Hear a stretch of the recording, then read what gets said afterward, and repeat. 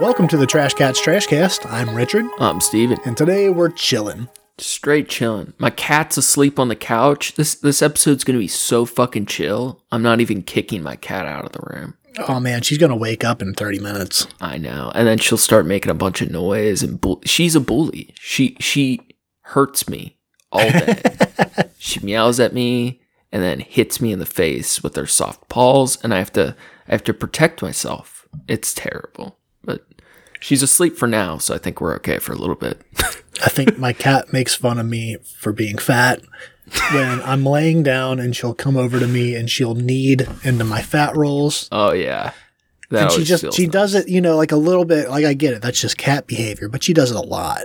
And it's just a little too hard. Yeah, like she's looking at me like, you hey, have Mr. all this. Pizza. Yeah, Mr. Pizza. Give me some of that dough. Yeah, let me get some of that dough, all the rolls on you. Over here kneading the rolls. Honestly, man, last week, if anyone hasn't listened, we just did our Satanism episode, and I feel like we did really good. That was a high intensity, a lot of research, a lot of reading. I enjoyed it a lot. All credited to you, as obvious by this sentence. I fucked up reading a whole lot. Steven had a lot of work editing on that one. Honestly, I enjoyed the subject matter so much. It didn't feel that bad, but it was a lot to get done, and I'm very excited just to hang out, chill. We got fun, drama stuff, and weirdness to look at, but just like chill vibes. We can do whatever the fuck we want to do today. Yeah. How's your week, man? It's been good. It's the first week since the the nearing end of the food truck season, so I've been pretty fucking chill. I had the last 3 days off. That was cool. It's amazing. It was fucking incredible. So you're getting your life back, your winter life. Yeah, I got my I took Sunday, and my body was just sore and tired, so I took the day to just kind of veg and do jack shit, and I made plans for like what I'm going to do, Monday, Tuesday, and I got a bunch of shit done.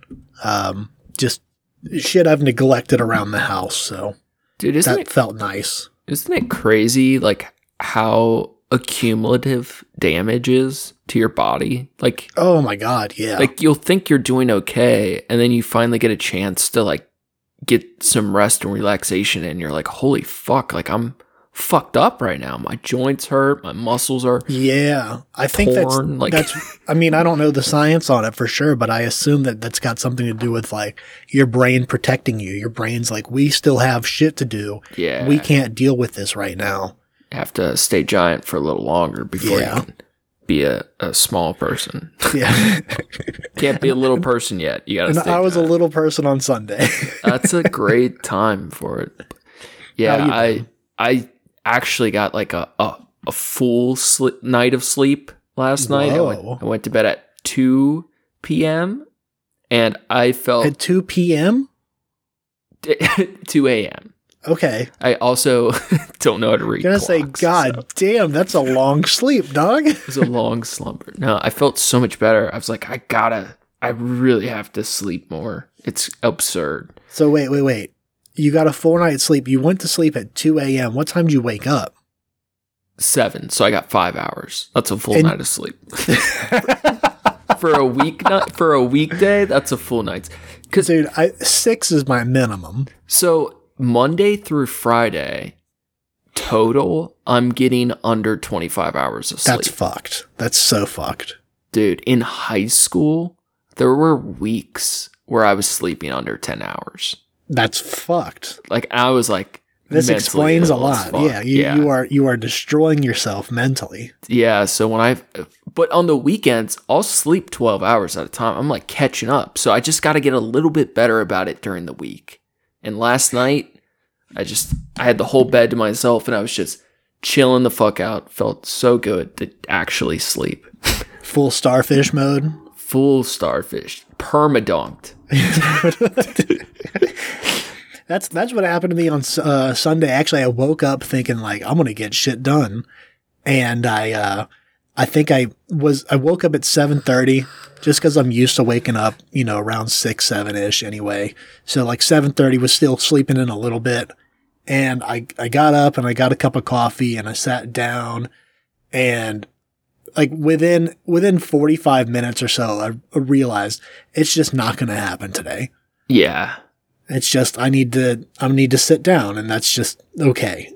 And you're good at sneaking naps in when you're able to, like in chill days. Yeah, there's definitely been, I know there are certain days when I have like a long day at work and I come home and it's like, if I nap now, I can get a little bit of shit done later, but it's not going to be like, if I just go do it instead, that's usually my better option. But sometimes it's just, it makes sense. And See, I'm going to sneak a nap in. My cat's good at reminding me to do that too. She gets up on me and like, all right, sit down, motherfucker. You've been at work for 7 hours. You need to, come play with me, come pet me.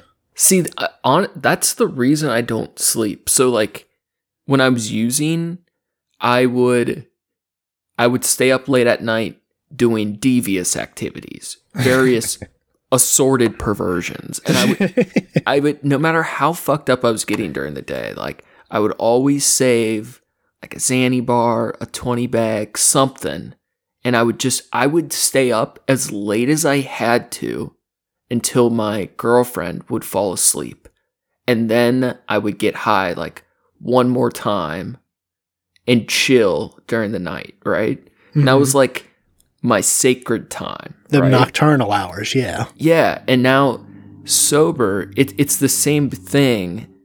I can't be still, so I'm always fucking working.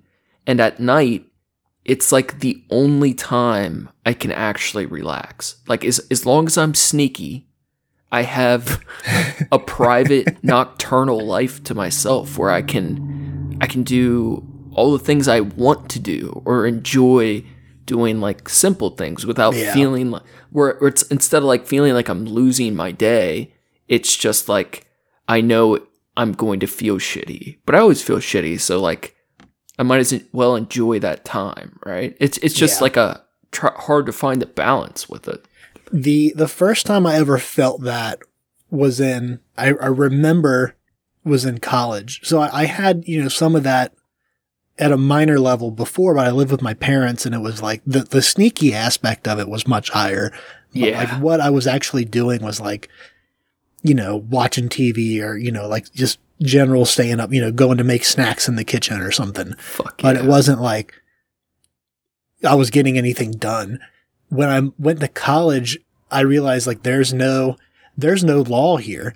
I can do whatever I want. So a lawless land. Yeah, that's Toronto, baby. So I would stay up and like until like 4 or 5 o'clock in the morning, fucking, just drawing shit. And, chain smoking cigarettes for a little while. But those fuckers were expensive, so I had to not do that anymore there. When you think back on it, it's like you don't remember how tired you were that week. You have like memories of like, I remember being up really late and drawing something really cool. Exactly. Yeah. I remember getting all this cool stuff done and like the solitude. I say that to people all the time when they, like, I don't know. I love the solitude right now in my life. Yeah. It's one of those I almost got on like, Hinge and Bumble and those way earlier in the year, and it was like, all right, this is a bad time for me to get started on this because I'm about to be working busy as fuck. 50 something hours a week, and that's not a good time to start trying to date, in my opinion. But also I really don't have a drive to do that right now. I'm just, the winter would be a good time for it. Yeah, exactly. Yeah. But I'm down with it now. I know what you mean. But even still, it's like I really like my own space and my own time. It's like, why would I find somebody I want to share it with. Yeah, absolutely. And I feel like that I've definitely felt that before in between, being with people, and being single. I enjoy it. And then the right person comes along and you're like, oh yeah, no, I definitely, I want to spend all of my time with this person. Yeah. Yeah. It's crazy how getting to that point and taking that step. And it's like, I'm choosing to not do it right now because I just don't, I at least want a couple months of like chilling by myself before I get back into it. But yeah, awesome. wintertime is the Great would time. be the time. Yeah, Find someone to keep warm with. damn right. Isn't it crazy how like whether it's a friend or romantic partner or just like whatever, like one cool person can like dramatically shape your life. Yeah, absolutely. I have a friend podcast. coming over. Yeah, exactly. No, it's huge. This podcast is like, I mean, I've said it before. I'll say it again. Like, I look at this as a way of like, you and I, you know, like you always were much better about reaching out to me. Because I don't take that, my personality type, I just don't take that, you know, initiative. And I feel bad about it because usually I'm thinking about somebody a lot more than I reach out to them. But I'm with you that it's an excuse to hang out. Like without it, even if I was trying and you were trying a lot, we still wouldn't have been, you know, we wouldn't be hanging out as much. Like bumping into the right person at a coffee shop can change how years of your life will look. Like it's so interesting how like even people that are introverted and enjoy solitude and privacy as much as we do, still like the right person, just like when they fall into place at the right time, it changes so much. Yeah. That my last relationship was really good. It was healthy. So like I know there was a period of time where for me it was like I'm not going to find that all right off the bat. And I, you know, fucked around a little bit and it was like I just wasn't finding anything that was worth, you know, nothing stuck, you know. Like I had fun for a little bit and then nothing stuck and it was like, all right, well, let me just fucking focus on me for a minute and get my shit together first and then it'll find you. Yeah. Speaking of relationships, I went on a date to the aquarium over the weekend. Hell yeah. I haven't been to the Newport Aquarium. It's probably been like 5 years. Me and Sarah always talk about going, and it's one of those things. It's hard to find a day where where two people both have enough time to make a day out of it, and you have $100 to burn, you know? Yep. So we finally went, and god damn, I wish I could see exotic fish every day of my life. Every single day. They're aliens, dude. They're just aliens in little glass tanks of water. They're so fucking cool. I could look at the patterns and like light reflecting through their scales forever, every single day. I fucking love it. Hell yeah. I saw an upside down Asian catfish, and it took me 10 minutes to realize it was actually upside down. They're like the black metal catfish. They're that deep purple that's almost black, and all their whiskers and fins are like extra spiked. And they got those blue, cold, dead shark eyes. Just so cool. I don't think I've been there in 10. Dude, I think it's been over 15. So I think the last time I went, it might have been a school trip. Yeah. That sounds about right. It was so goddamn long ago. Yeah, the exhibits have changed an awful lot. It was like new, I think, the last time I went. Yeah. Actually, you know, breeding koi fish is actually big money. Oh, yeah, it is. $10K a koi. Yeah, them motherfuckers are ridiculous expensive. Yeah, and some people there's like the whole black market. I know someone that breeds koi fish, but there's also a secondary blacker market where you breed goldfish and they grow as big as their container relatively, and you can get them to grow to the size of koi fish, and they look as beautiful, if not more sometimes, because they can get really diverse patterns and shit, and people will sell those illegally for the same price. Hell yeah. Whole koi scam market. That black market koi market there. So cool. But dude, I had a couple funny encounters at the aquarium. So I always carry a knife because I live on the west side of Cincinnati. And as a teenager, I constantly would get kicked out of Newport on the Levee for either smoking cigarettes or having a knife. Just being a teenager. Yeah, just being rowdy as fuck. And I'm with Sarah. We're walking in to the aquarium. And I realize as I'm walking in, I'm like, fuck it. I got my knife on me. I'm like, God damn it. I don't want to walk all the way back to the car. So I was like, you know what? We're just going to go in. And immediately, anywhere I go, this is why I can't steal. I can never be a thief because I'm immediately profiled everywhere I go. And as soon as I walk in, some 15-year-old kid is like, sir, I need you to step aside. Instantly pulled out of line by a 15-year-old. And he's like, what do you got in your pockets? And I was like, dude, I got a lot of stuff, including a knife. And they bring over like 2 adults as managers. Uh-huh. And I have like phones, wallets, vapes, keys, and a big pocket knife. And they're like, you got all that? And they're like, all right, let me scan you. They scan me. They give me my knife back and just let me go in. And I'm like, well, what is the rules here? It's like the only thing I can't bring a gun? Right. And then I thought this was funny. As soon as they finish me, I look at Sarah. I'm like, you're not even going to look in our purse? You don't know what she's got. I'm like, look at this. Yeah. The kid did not find it funny at all. I thought it was very funny. But I was like, I thought it was odd. Like, look at this fucking deviant over here just walking right through security. I really try not to, because you never know. Like, the right cop or like the right length of knife, you can actually get in trouble. I've like normally got to check that shit in a locker, put in your car, and they just like did not give a fuck at all. I don't know if it was just because it was Kentucky and maybe the only thing they actually do care about is people coming in with their conceal and carry or whatever. Mm-hmm. But yeah, it's kind of odd. And then you mentioned the jellyfish room, the little gallery of jellyfish. So that's changed, but they do have one of the tanks in that room. Dude, it is probably the most gorgeous octopus I've ever seen in real life. It was one of those ones where maybe like full span, it's like 4 to 5 feet with a million suction cups. And it was like bright reddish purple. And it was like very active, moving all over, just sticking to the glass, going through the coral. It was doing like a whole song and dance. And it was, dude, just so fucking beautiful.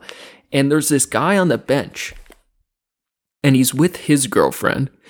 And this dude, I'm still kind of perplexed about our interaction. Because he was talking to his girlfriend. And he was obviously like so excited, right? Like they were camped out there. He was there to see this octopus, right? And he starts like talking to me, listing off facts about octopuses. And he ends this interaction by saying, did you know octopuses are actually aliens from outer space? What? Whoa. And I looked at Sarah and my thought was, all right, there could be something to this, but I'm fairly positive how he said it would not be true, right? And I was like, this dude's either a little wacky or he's on to something. He knows a little something. And I was like, I'm going to have to check that out. I was like, did you see that movie, My Octopus Teacher? Mm-hmm. And he just was like, yeah, and stopped talking. Like he was put off that I mentioned this documentary. He seemed very annoyed. I was like, damn, all right, whatever. So I ended up looking this up. This is just an Yahoo News article. New scientific paper claims octopuses are actually aliens from outer space. And there's some truth to this. It's not fully true, but the article states, octopuses are from space. I know that sounds like an opening line of a cheesy science fiction movie from the black and white days of Hollywood, but it's actually the main part of an argument behind a research paper published in an actual peer-reviewed journal. The paper was published in the journal Progress in Biophysics and Molecular Biology, titled Cause of the Cambrian Explosion? Terrestrial or Cosmic. The paper digs deeper into the origins of life on Earth. As a result, it posits that life began thanks to a rain of retroviruses, which literally fell from space. Those retroviruses then added new DNA sequences to terrestrial genomes, which the paper says farther drove mutagenic change. Where things start to get really interesting, though, is when the paper starts to discuss the arrival of cephalopods. The paper claims that certain cephalopods, like octopuses, squids, and others, arrive on the planet by falling from space, frozen in a kind of stasis. Thus, the possibility that cryopreserved squids and/or octopus eggs arrived in icy icy bolids several 100 million years ago should not be discounted. How crazy is that? That's very wild. But see, I don't know. I've always been on the team. I like the idea that, like, okay, so life on this planet in general, all life on this planet, where did it come from? Somewhere. Yeah, it came from somewhere, like it. The idea that it just kind of like grew out of, like even like, like plant life would be like plant, algae or not even algae, but like one-celled, shit first. Like, where did that come from? It makes sense to me that it came in, within the moisture on, a meteorite or something that hit the Earth when it was still forming, kind of shit. So that was already here and then grew. So like it makes sense that that's true. What makes less sense to me, and I don't know, I know there's a thing for this. How much DNA do we share with, like an octopus? I would assume it's still a lot. It's kind of interesting though, because like octopuses are kind of like the classical example of an animal that is most alien-like. One of the things that helped me, I don't know, feel like it was possible for Earth to develop, like an Earth without humans, going back in time, having some amount of water. Eventually we get an algae, right? Some sort of bacteria, whatever. The idea that kind of helped me feel like that level of evolution was possible was somebody explaining it as like, think about, you have these very microscopic growths, and then imagine what happens when you add electrical current, when you have lightning and weather and those type of things. For some reason, the idea of like lightning hitting algae, it feels so like Frankenstein-ish. Yeah, that's exactly what I was thinking. All of a sudden it feels like, oh, well, if lightning hits the primordial soup, we definitely could grow some squid, like it makes it feel possible for some reason. I mean, all you're going to get from that really would be, warm soup. Yeah, exactly. You're going to have some burnt algae, but doesn't heating things change that could change proteins or enzymes that are given off, like on a molecular level?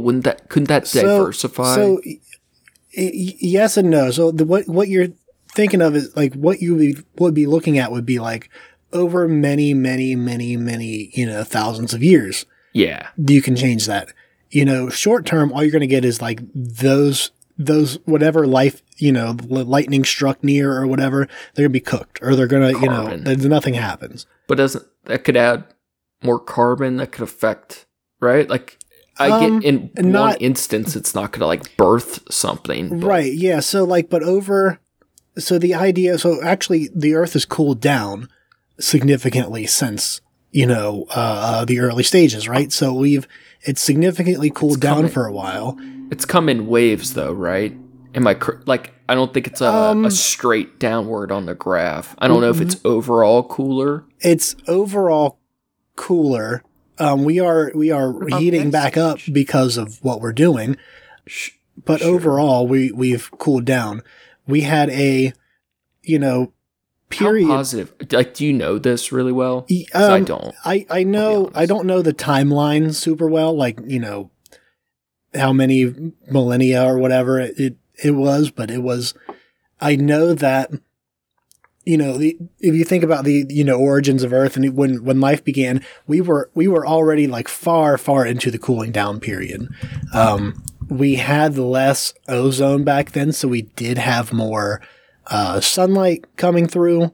But that being said, we also had less. We had a way for the sunlight, the heat, the radiation to escape because we didn't have that ozone. So that being said, we are on the upswing of warming back up, just not in a way that, it was at the, building block of life on Earth. So what you can see this in a lot of like extremophile animals where they live in, hot spring type area, near volcanic, areas where the water is like constantly boiling. And there's still these small animals, like not even like microorganisms, but like, excuse me. Brooke, I will say, I think we're close to as warm as it did used to be at one point. But this is not an excuse. We cause global warming, right? But there is some truth to that the Earth temperature really does come in waves. And I do think to some extent, we may have a little, just a smidge less control over it than like hardcore recyclers would like to think. Not that I don't think you know what I mean? I know you know what I mean, but I'm not saying like we should.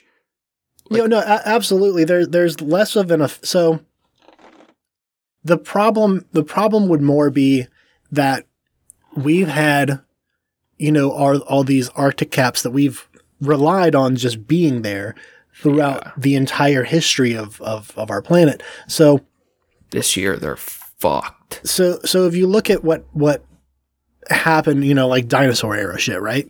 So, asteroid comes down, strikes the Earth, where the entire planet's covered in, smoke and fucking dust and rubble and shit. It's being held in by, our atmosphere. That's what ushered in the Ice Age, right? So we got from that, like what survived out of that is what became life as we know it. We were still coming out of that as man was coming to exist. We still had the bridge, the land bridge over Pangea. We know not Pangea. This was from Africa to the Americas, right? No, that was way before people. So there are people that talk about otherwise, but the Africa and America had separated, but there's a lot of proof coming out more recently that Africans had sailed to what would be South America way before any other explorers from Europe had gotten the chance to. I feel like global warming is a bit like an asthma attack. The asthma it already exists, it's underlying, but we are causing the exacerbation. Like we are the ones making it worse, but there is like a natural amount of planet asthma. I mean, yeah, the conditions are all there. Like we couldn't have the pollution problem if we didn't have the atmosphere, but also the atmosphere is what keeps us alive. I think, is that what you're saying? Like the conditions were all there. Like we are exacerbating an issue. But more like even before humans existed, the Earth, every so many thousand years, does naturally make big shifts between hot and ice age, between warm and cold. Like there is a certain amount of natural temperature changes, and we are like making it so much worse that it's becoming more extreme, but we're also in like one tiny part of the timeline. When you say natural, it's not that it happens for no reason, though. It's still caused by an out factor. Yeah, it's the effect of something else. That's the when you hear people have debates about this, that's where like you said, where natural gets confusing because it's like humans are natural too. Like humans doing unnatural things is, could still be considered natural. Like the Ice Age could be considered natural. Right. And it was by many means, it was just the natural way that shit happened. The effect of a collision with the earth that blocked out our atmosphere and led to, you had less sunlight getting in. You had all, so what we had the Bering Strait between Russia and Americas that were, that was all open and we could walk across that. And, that's why we have, that's where, the Native Americans come from. That's where, all of the people that were in the Americas that settled here, like they didn't just show up out of fucking nowhere. They fucking walked here. And you can see that with, DNA shit. If you check it all back, it all adds up. It all makes sense that we just traveled across here. But what I was getting at was we only started coming into existence like during all this, and it lasted so long. But like, as far as we know, the Earth has only gotten warmer really since we started. It's only started to go back up. I think I started off saying it's cooled down significantly, but like throughout our existence. I feel like I might have to cut this because we can leave this in, but I'm looking at like chart temperatures, and my understanding has always been that there are gradual trends, but that the temperature has largely fluctuated before we existed. Like it's not like a linear passage. Like we've had multiple dark cold ages or medieval warm periods or sudden cool downs that when I just hear people like, cause I'm very much on the side of like, we should recycle. We shouldn't be putting oils in our fucking river. Like we're doing disgusting things to the world. Right. Mm-hmm. But I also think it's a little arrogant when people like people on the green side are like, we are causing everything. Like it is all our fault. Because I just feel like it's a little arrogant to think we have full control over the Earth's ability to regulate itself. I'm not saying like we aren't destroying shit and making things way worse, but my understanding is that the world goes through different cycles and phases, and that it does. But that's not to say that we're not. I'm agreeing with you. I'm with you. Because I think a lot of people that are like super right use the reasoning I'm saying I'm acknowledging as an excuse to just farther try to make more money and pollute as much as possible. Right? Like, I feel like most people who acknowledge that some of it is out of our control are only doing so in attempt to say we hold no responsibility. Right, yeah. And I don't feel that way. I just think some of it is bigger than us too. Not fully, but some of it. Yeah. No, I agree with that. I think that there's definitely some responsibility. I think we've talked about this before where, there's so much of the blame is placed on the individual, which, right. I mean, sure, there is some, because it's one of those, it's policy. Yeah, there's you take some of the responsibility on yourself, but you and I are not responsible for the incredible fucking pollution that is in the air and the sea. You and I personally are not responsible. There's no way either one of us has made nearly enough trash to cause that kind of effect. You do have large, the businesses that we rely on as a society that produce goods that we need in the way that we want to live.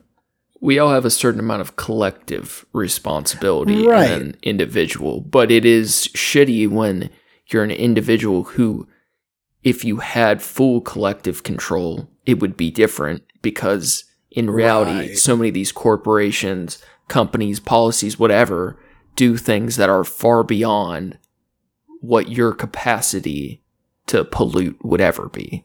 Mm-hmm. Yeah. It's like shark hunting. Just like shark hunting.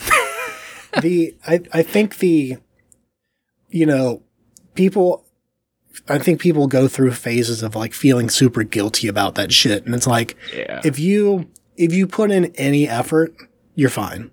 If you put in any effort to like, try to reuse shit, try to recycle, cause even like recycling, like they don't end up doing what you think they're doing with all that shit.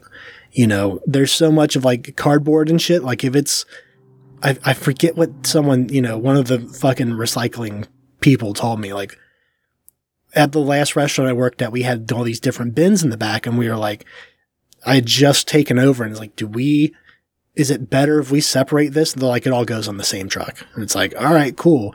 And they're like, he's like, honestly, most of this doesn't get recycled anyways. Fuck no. If it's like, it's got food on it and shit, like there's processes they have to do. And if, whatever product it is fucks with that process, they just trash it. Well, it's like one thing destroys the whole batch. Like Cincinnati doesn't recycle shit. Yeah. Like I think it's like over 75%. I'm totally making this number up, but I know I've looked at it before. A huge, like I'm fairly positive 50% of the stuff put in recycling does not get recycled. Like yeah. it's composting is the best thing you could do, but it's Yeah. like it's a very hard thing to take full personal ownership over it when so much of our fucking world today is out of our control. Yeah. And Speaking of which, yeah. I'm gonna switch it. Prison reform. I heard a really interesting take, right? Mhm. Previously, we've talked about VR imprisonment, the idea that we could make VR alternate reality systems that could simulate prison time. We've talked about that a little bit. Like if That was a Black Mirror thing. yeah, like you murder someone, and really, what's the point of imprisoning people? In one sense, it's to protect society. Mm-hmm. In the other sense, it is for justice by imprisonment, by revenge, by doing harm to the misdoer, Yeah, right? there's a certain amount of comfort that comes to the general public when someone is something is taken away from, or something is done to the person who committed a crime. It's extremely barbaric. Like Yeah. all the parties of Jeffrey Dahmer in the electric chair. They're selling T-shirts. There was a full festival, people Jesus. cheering for his death. Like that, happens for a lot of serial killers. Like we take tremendous pride in killing our prisoners, like for killing our murderers in the United States. We love killing a murderer. That's the best. And at the same time, those people are super anti-abortion. It's really funny how that works. But so there's been this idea for a while, especially as VR has gotten more popular, that we could develop new ways of having someone experience a prison term without the logistics and of money and time and lack of a person contributing to society by them being in prison, to have them just have the experience of it. Mm-hmm. Where in theory they would change just as much if they do at all, and it would be more practical, cost worthy, whatever.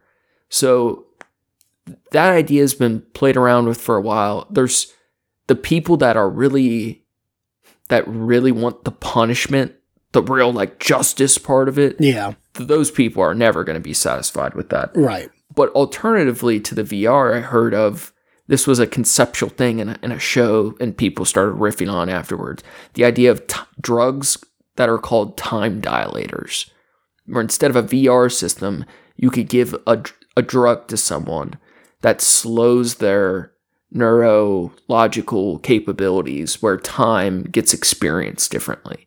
So you could have shorter imprisonments in a chemically altered state that would feel much longer. Yeah, that's wild. I don't I don't think it's good. I think it's interesting. Yeah, no, that's definitely interesting.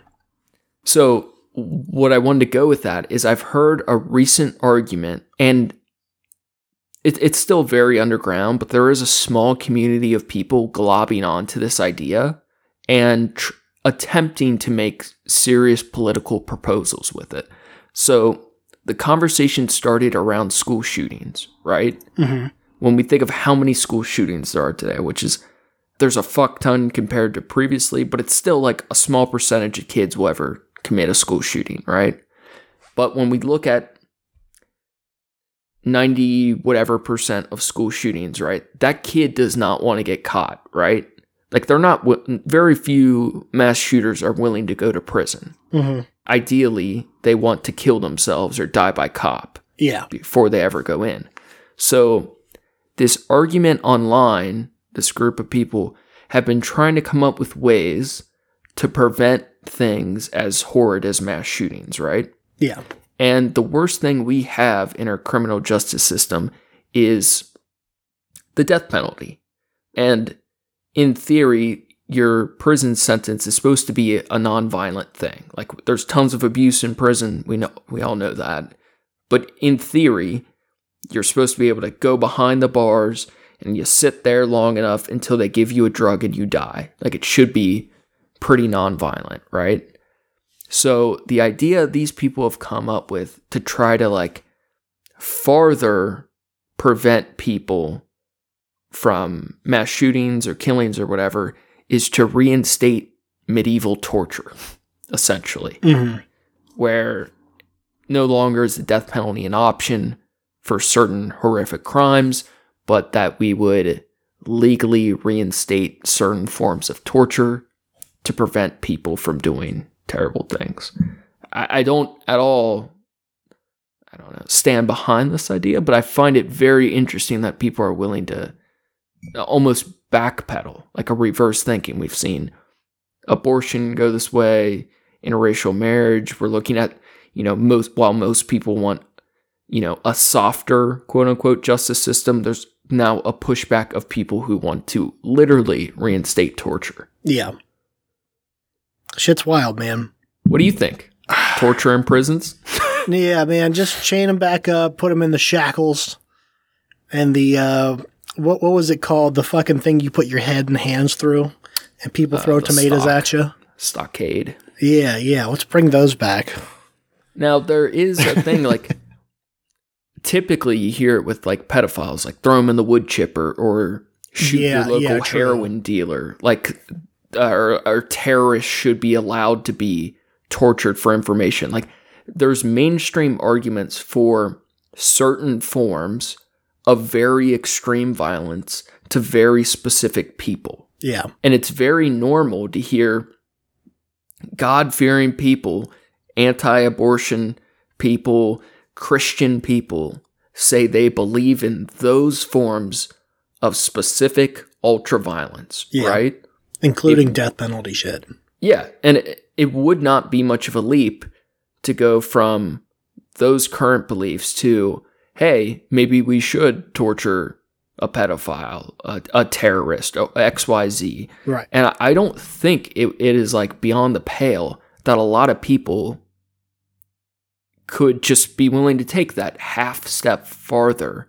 And what I think the issue is I think it's actually hard to argue against, because when you're arguing against that, you're the one defending the terrorist. The pedophile, you're literally playing devil's advocate.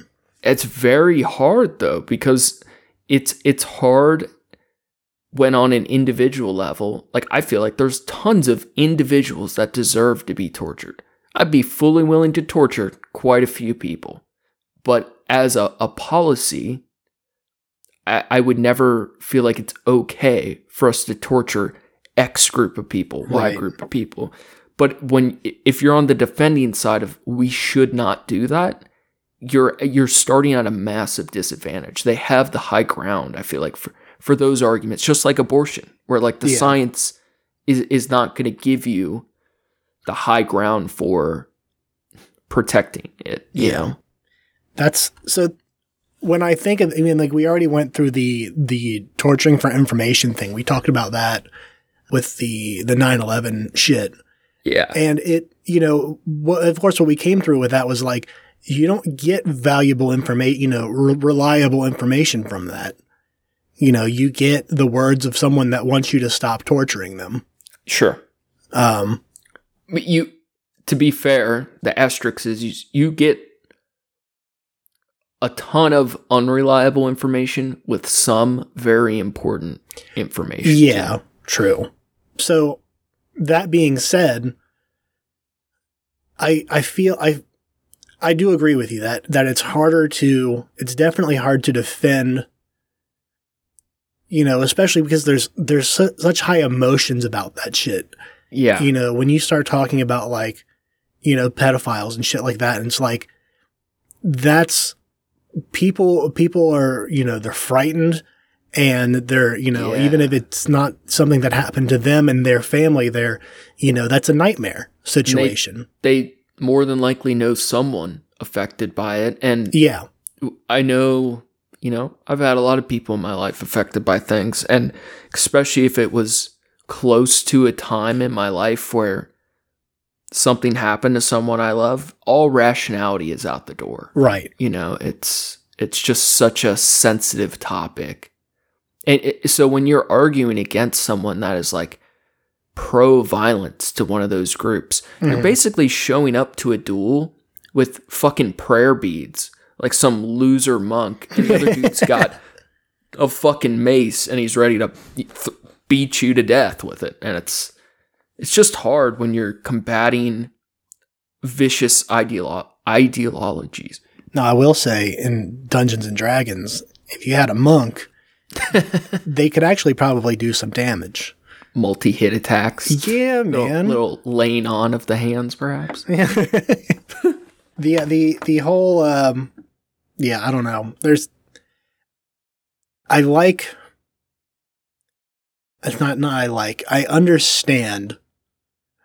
understand the want for a violent reaction to, sorry? Eye for an eye. Yeah, I understand that. Where that opinion or where that thought process comes from. I totally understand it. I feel like that's a very primal and human thing. The difference is that doesn't further us. Like as a whole, as a society, when you think of a long term, that doesn't further us. That's not a long-term solution, because we've had that in effect, and it doesn't change anything. People still, that's like people say like, oh, like, well, it's illegal. And it's like, well, that, something being illegal doesn't stop anybody from doing it. That's not true. It's not that it doesn't stop anybody from doing it. It doesn't prevent it from happening. It prevents most of it from happening. Yeah. It's like, but it's still the cost of getting caught from doing something illegal, that doesn't make it not happen. The idea would be, how do we, it's like, people were like saying this about, abortions. Yeah. So like cops don't, solve crime. They react to it. Cops don't show up. Crime. Exactly. The cops don't show up until the crimes happen. Yeah. So if you're looking at a long-term solution, I think that the idea wouldn't be, what do we do with these people once they do it? The idea would be, how do we approach this situation before it happens? Yeah. How do we figure out what's going on and why this is happening, and start there? And meanwhile, of course, there is shit happening, and people are, going to get upset by, like you said, you're going to have people that are just not happy with the outcome, regardless of how, you look at it. Neither party is going to be completely satisfied one way or the other. But when I think long term, it's not torture and the eye for eye shit. It doesn't. Now, can I push you? Yeah. So I feel like you saying the eye for an eye is not good is almost.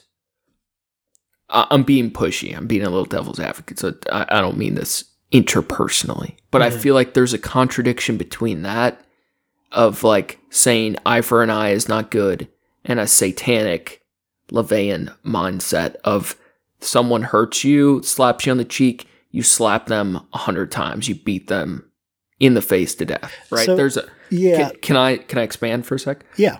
So my thought is, I think revenge should be legal. I think we should have a much wider scope on person-to-person violence, but that is, I get that's not necessarily a normal or best way for a country to see fit, but I think a state, a government, whatever, should never have the capability of killing people, torturing them, because I don't want my government to choose who lives or dies. Yeah. I don't want people in positions of power to have that power over the everyman, the Joe Sixpack, as it were. Yeah. But I think individually, we should have a lot more room to work with in terms of violence. So, and this is one of the things that I feel, what I feel personally and what I know is right are two different things.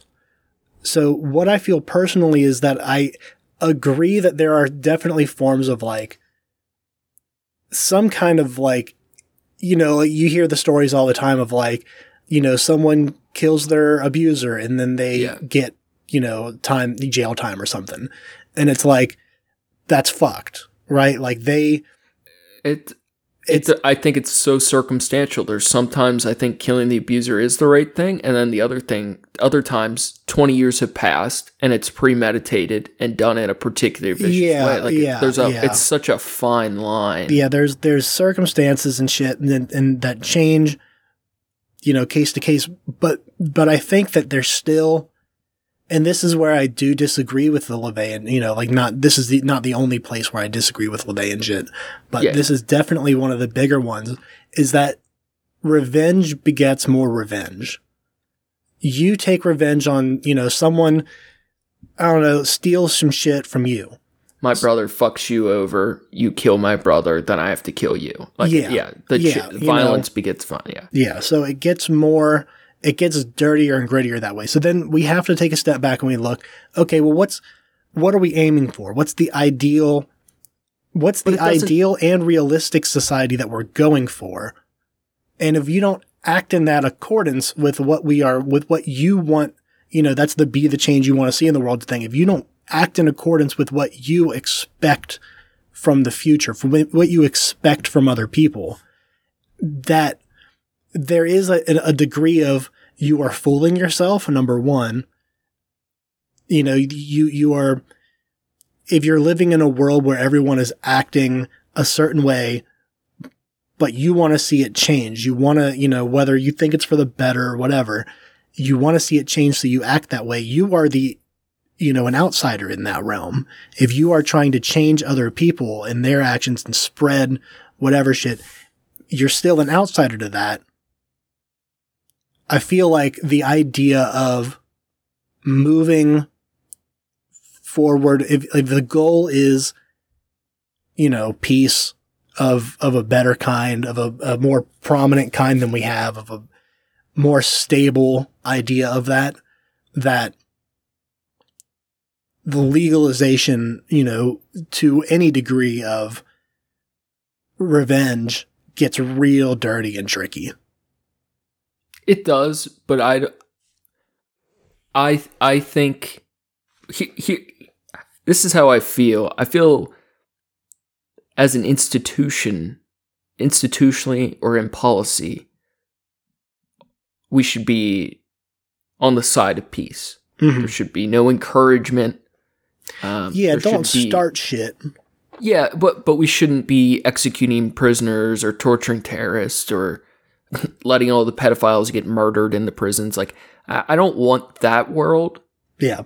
But I do feel like individuals should have a much higher legal capacity for violence in terms of aggressing against aggressors. Yeah. Now, like I think we should have more room for that. I think in a lot of ways we're in denial of human nature. Like, we've made a world. Yeah. So that's where I agree with. I do agree with that. Where we are fighting our biology a lot by, like we are animals, and I think that us forming societies in general, and like our image of ourself is different than what we are. Yeah, like if you killed my brother, yeah, or your brother kills my brother, right? Mm. So I kill your brother, right? Yeah. The chain of violence. If you want to be that change you want to see in the world and you want peace, you're the person who doesn't retaliate. Right. I feel like that is fair. Like, I feel like there are a ton of people who aren't just going to continue violence forever. I don't think if we changed a handful of like self-defense or like revenge laws, I don't think there's going to be an infinite death spiral. I think there will be more deaths, right? But I also think a lot of those will lead to good results. Mm-hmm. There are going to be bad results too, but I feel like those bad results happen anyway out of human nature. But I think a lot of good people will stop those circles of violence. And I think a lot of people who, in my opinion, are owed violence or revenge, I think deserve that, because oftentimes in that, there's something very positive that can happen too, that I don't think ever gets talked about. I will absolutely say I like the idea of, the interpersonal, the video, whatever, that went kind of viral of the guy was in court for the guy that was like the person that killed his son or something. And while he's like getting read his sentence and, he's about to go to jail or whatever, the dad of the kid that died came over and like sucker punched him. Mm-hmm. And I defend that. That's understandable. Absolutely. Like, I 100% get that. And I don't think that he should see charges for that at all. I prefer that kind of, that retaliation interpersonally way over, the state doing it. Mm-hmm. It's happening in, an institutional facility that is designed, what is supposed to be designed to help people, I mean, that's the angle of approach I'm coming from. I mean, hands down, he should be tried with assault for that. Well, yeah. But I don't think it should be that way. I don't particularly like how that happened, but I think you should be able to call out your abuser, your oppressor, your aggressor, mm-hmm. and handle it as you see fit. And if, that could mean a lot of times it doesn't go well for you too.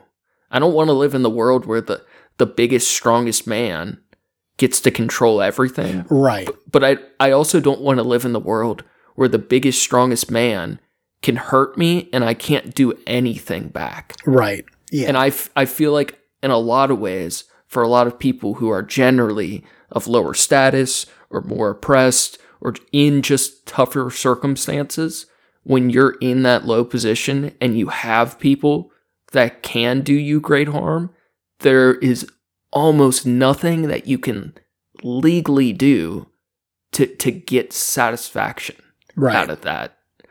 I just think there needs to be a little more. I want that dad to be able to punch that murderer or whatever. Right. It's tricky. It's really tricky. But I think we solved it. Yeah. The point. Yeah. This is why people listen to the show. They come here for conclusions to world problems. All right. Speaking of funny conclusions, When are we having our meeting with the UN? Oh, I know we're way behind. We really need to sort out this Ukraine thing. Their people can reach out to my people, and we'll get something together. Yeah. All right. Interesting art thing. Beeble. Remember, he's a digital artist. I know we both know. He's the digital artist that sold his recent art collection for $69 million. He's like the third richest, most successful modern day living artist. Yeah. Does some really cool stuff. Does a lot of lame stuff too. But he's cool as fuck because for over 10, 15 years, whatever the fuck it is, he puts out new art every fucking day. And I've followed him for years, and his meteoric rise has been so fucking cool to witness. But there was a time when because he's one of these guys that really changed the NFT world, right? And there was a time where he was doing some streaming or at some events, and he went to sleep, and some dude stole and faked. They made a fake collection of his artwork, and they sold it for multiple millions of dollars while he was asleep. And that was like one of the first big NFT, Bitcoin-y thefts, right, in the crypto art world. So, that was a while ago. There's been a ton of things since then, and it's a major problem that it's easy to rip off and resell fraudulent NFT art. But recently, Beeble was just robbed again. Yeah. Now this is a cool one. This is a modern art heist I approve of. Right. This is really good. So I will preface it. In the past, we've mentioned another NFT project called Fungus Tokens, and it was an art theft project where the creator would go around having himself and other people illicitly swab famous pieces of art with a Q-tip. And then they would put that Q-tip and the bacteria on it under an electronic microscope, electromagnet, whatever microscope, and they would make video coins of the bacteria of the painting growing. And it would have the bacteria video matched with the art. And that was the fungus beautiful coin. Petri dishes of modern NFT art. Yeah, so cool. So now, art theft, there's still traditional art theft, forgery. Fuck, so that Van Gogh was stolen in, was it 2020? Yeah, all kinds of shit. But there's also this new age form of like, I don't even know what to call it yet, like crypto theft, like crypto heists, like NFT crypto heists. Right clickers. So this thing that happened to Beeble, it's very lighthearted. It's nothing malicious or serious, but it's interesting. Yeah. So in theory, Beeble was just robbed by this comedian. He's this dude named Sean Millea. Sean, Seanmillea. He's on TikTok if you want to check him out. He's some comedian dude. I believe he does art as well. Mm-hmm. He goes to an NFT conference, or is the NFT or crypto conference, where he knows Beeble is going to be there, right? Mm-hmm. Beeble had just recently sold that project $69 million. This is the art guy. This is the digital art guy everyone wants to meet, right? He goes to this conference and he finds Beeble. Beeble's a very nerdy, approachable internet dude. He just is like, chill, we'll talk to anybody. He goes up to Beeble and he says, hey, can I show you a magic trick? And Beeble's like, sure, dude, let's do it. He talks real goofy. So he gets Beeble to start drawing a stickman. He says, I need you to draw a stickman for this trick. Beeble draws the stickman, and then this dude, Sean, says, thanks, and he disappears. He just walks off. Yeah, that was the magic trick. Fucking so good. He steals a stickman drawing. Now, he goes home after the event. He frames that stickman drawing. And, in the NFT crypto world of post-irony, he takes that framed stickman drawing of Beeble, and he starts listing it online. It's important to know that he did take video of him doing this. Yes. Getting the drawing and all that. Yeah, it's all recorded. Starts listing it, showing it off. he starts getting offers. 10,000, 20,000, 100,000, 125,000. Now, of course, most of these offers are probably sketchy, non-legit, scams, trying to trick him to mail their art somewhere. So, who the fuck knows how legit they were. But he starts getting real offers. So he goes to art authenticators. While it has been recorded, the authenticators demand that it needs to have the artist's signature. That the video wasn't enough. He didn't know this was a piece of art. You need to at least get him to sign his name to the work. Right. A little time passes. Sean then goes to another crypto conference where Beeple is going to be speaking again. And apparently this time around, Sean has a job doing interviews for some YouTube channel. And Beeple is giving one of those quick standing interviews. And Beeple does his questions with them. And then afterwards, Sean says, hey, I need you to sign the content release form, right? Yeah. You're going to be on YouTube for a channel. We need you to sign this paperwork. Beeple signs it. Sean walks off, pulls up the form. He cut all the boxes of the signature area of the agreement forms, and under it placed that stickman drawing. Fuck yeah. So dude, I fucking love it. Now, part of this is definitely very memey. I don't know if it actually will be authenticated fully or what it would sell for, but in theory, he had enough to get it authenticated. I believe he did, and I don't know what the current status is. But there was another example of this in Cincinnati where a local UC student basically snuck a banana painting into a museum, claiming that he was Banksy. The museum finds this painting later, and they're like, what the fuck is this banana painting?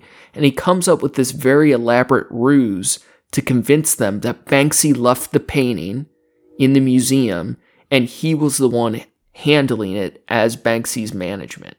Wow. This piece of art, it ends up getting proven, it's not Banksy, but the story that ensues, it's a great series of videos. I'm fairly sure he sold it for over $1 million by the time it was all said and done. So there's this new world of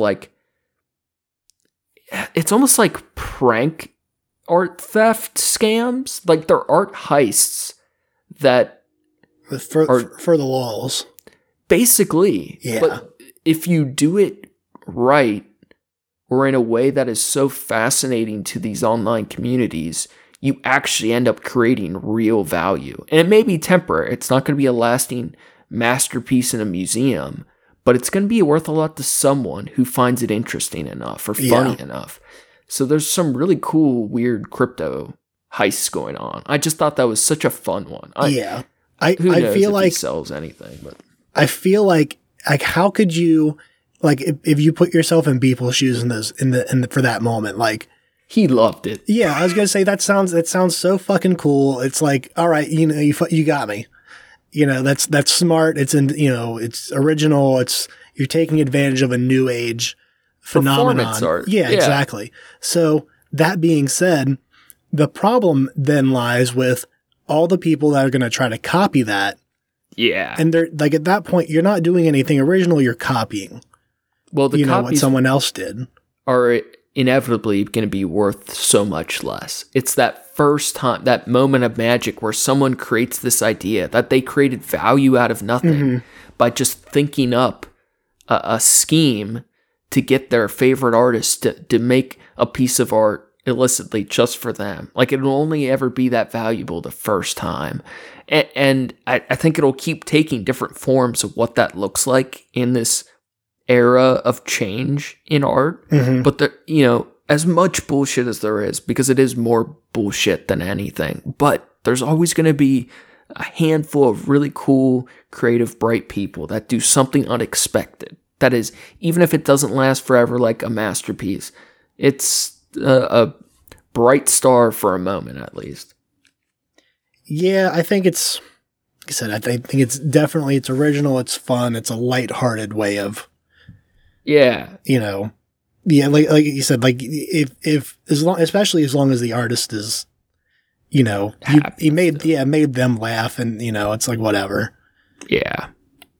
Now, I'll leave this up to you. I've been talking a lot. Do you want me to explore your mind with you a bit, or do you want to do you want to go to new ideas? Because I got a couple things we can look at still. How you feeling? What do you think?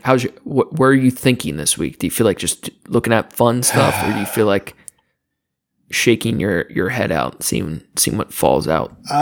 Go ahead. Let's shake my head out. Let's see what falls out. Let's learn a little Turing test. Yeah. So I was looking at this earlier. So the dude who cracked the German Enigma coding, his name was Alan Turing, right? Mm-hmm. I think Tinker Toy Soldier, that movie with Tinker Benedict Tailor Soldier Spy.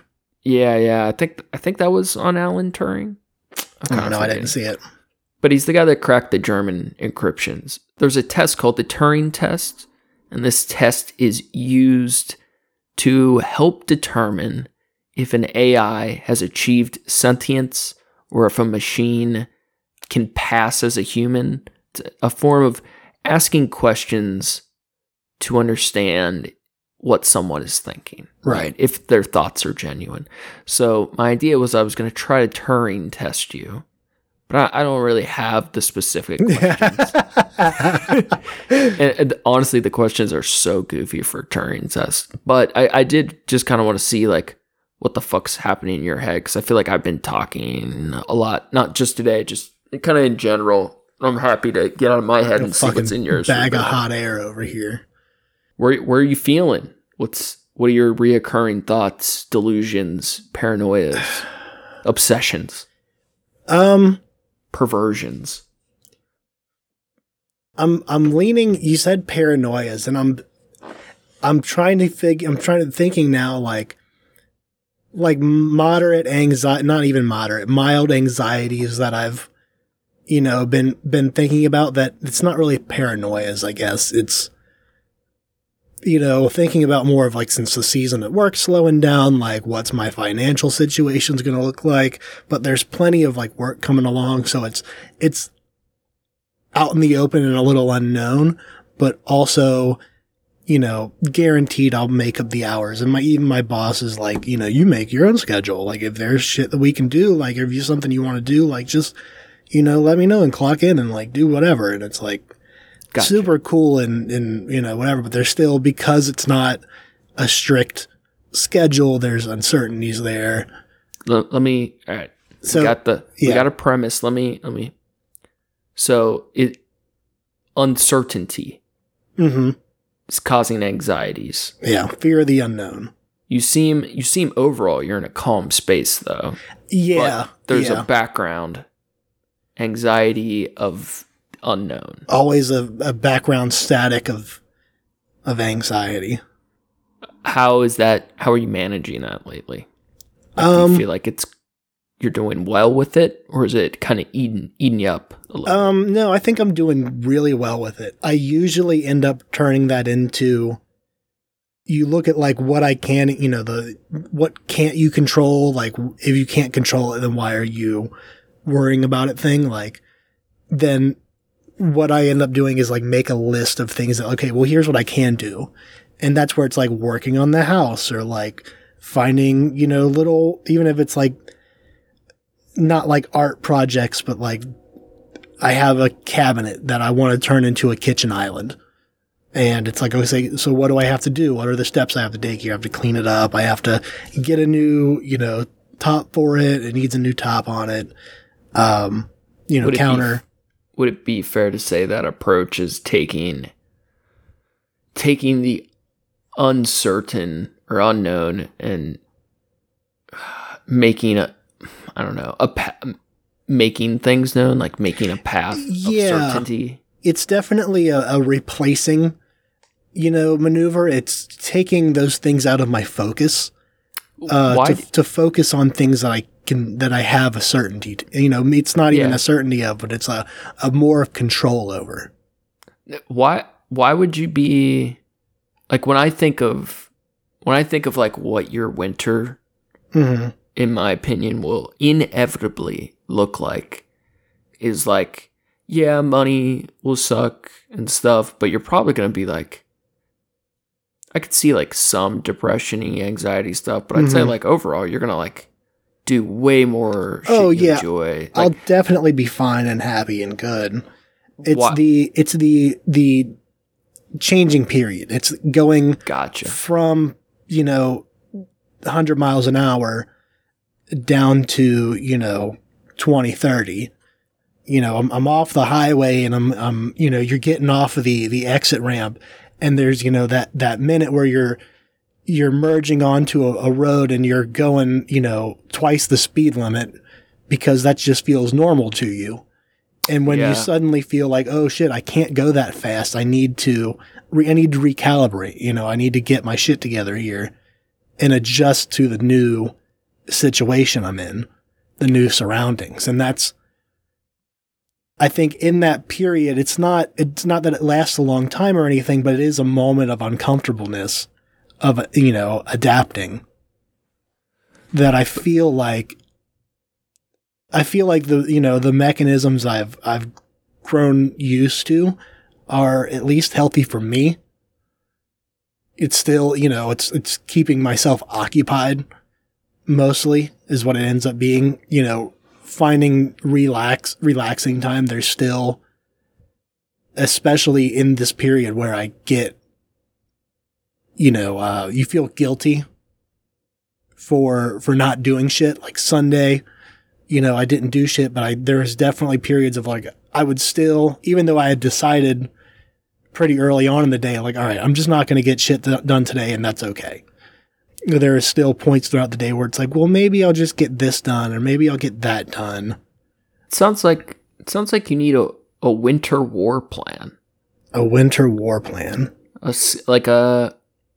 Even if it's really loose, just like a schedule of what you do every day or different days, like just to give you that, because you've mentioned it before, like you're the killer second in command at work, like you do really well leading, but with some amount of structure. Like I feel like if you had a winter war plan, you'd like steamroll everything. So that's I've already been working on that.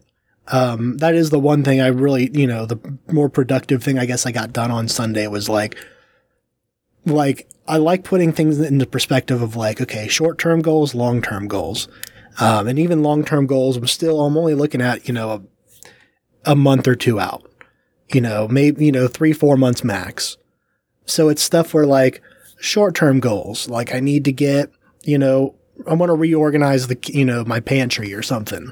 I don't feel like doing it right now, but I'm going to put it on a list, where long-term goals would be like, I need to set aside time to install some new light fixtures.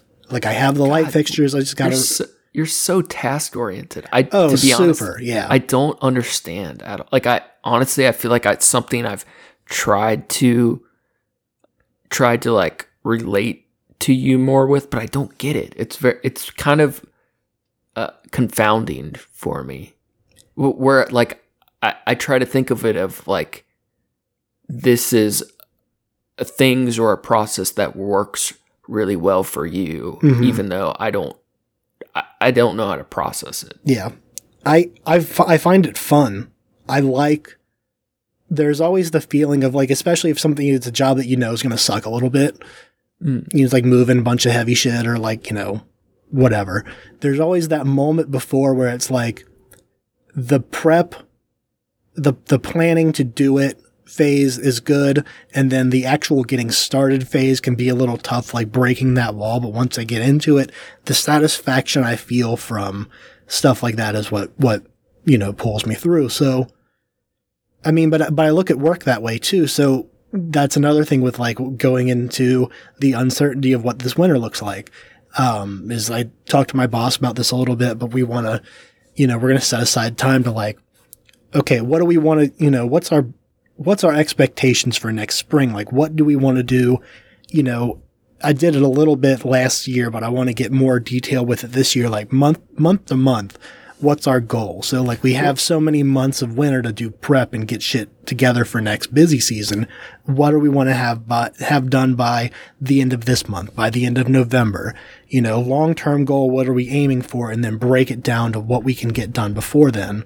Do those things like meet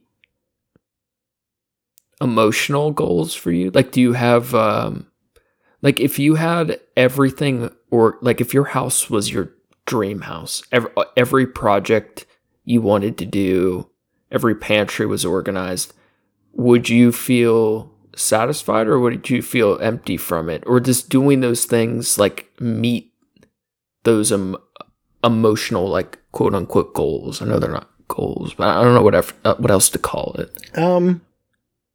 I would naturally find something else. Because I feel like that's just because, like, I know that's how my brain works, because I see it in my dad too. My dad is super, it's gotta have something going on. There's gotta be something.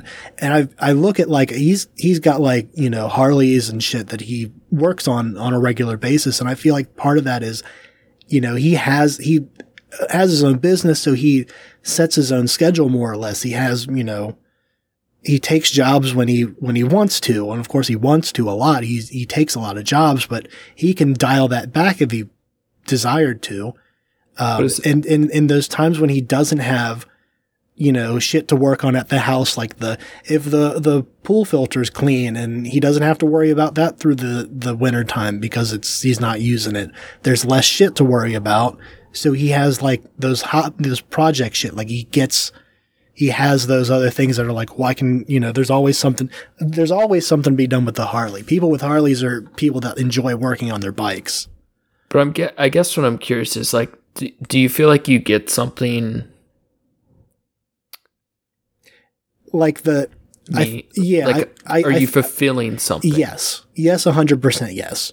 There is and I've told you this, like, I even through work, like, I make the superfruit bowls that we do or something like that, where it's, requires a little bit more attention, more, strategy to put it together. And there's a full on sense of creation that I feel when I make that.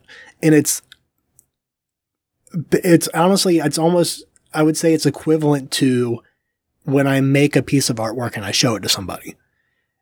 It's because I've never, like, sold my artwork before, kind of thing. I'm not really into that.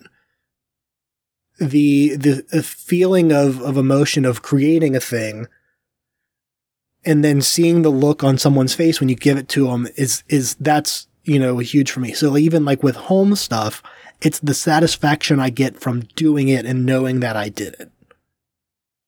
Or even that being said, having, when we have to have someone else come out and do something like, the pest control is not as big of a one, but like the junk removal shit, like we just had a bunch of, construction junk in our fucking shed out here. And we had to call somebody to, we called someone to come pick it up. And it's the sense of like knowing that, okay, yeah, someone else did the physical labor, but I called and initiated and made it happen. That's still like and not endorphins, it's not the right word. Like the serotonin that I get from knowing that I accomplished a thing is very real. Can I be honest? Yeah. I can't feel that. And sometimes I feel like when we've gone down this road before, I don't know, I can't decide if, like, as a friend, I should push for you to get those feelings a different way, or if that's me projecting and like just not understanding it's different for everyone. Now, can I be honest? Yeah, do it. I think you're projecting.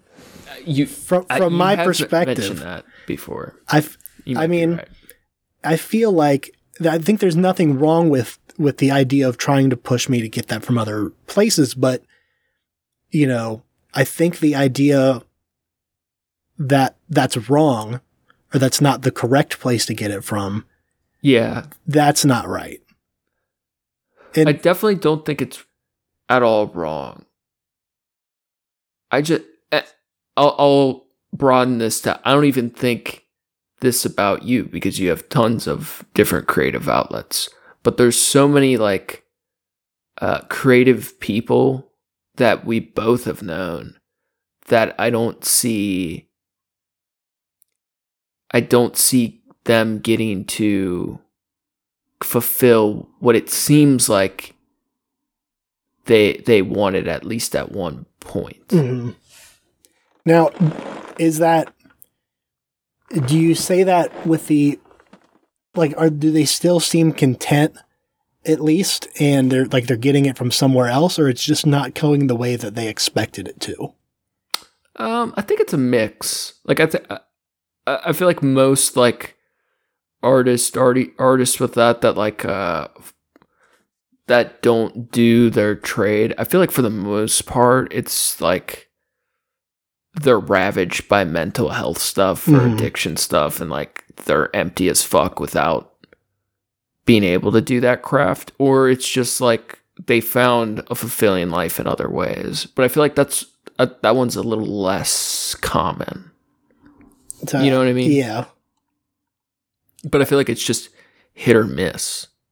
Like I think of you as living like a super good life, like of having your shit together, knowing what to do or not what to do, to have like your independence and like to have that shit figured out for a long time. Like super respect it.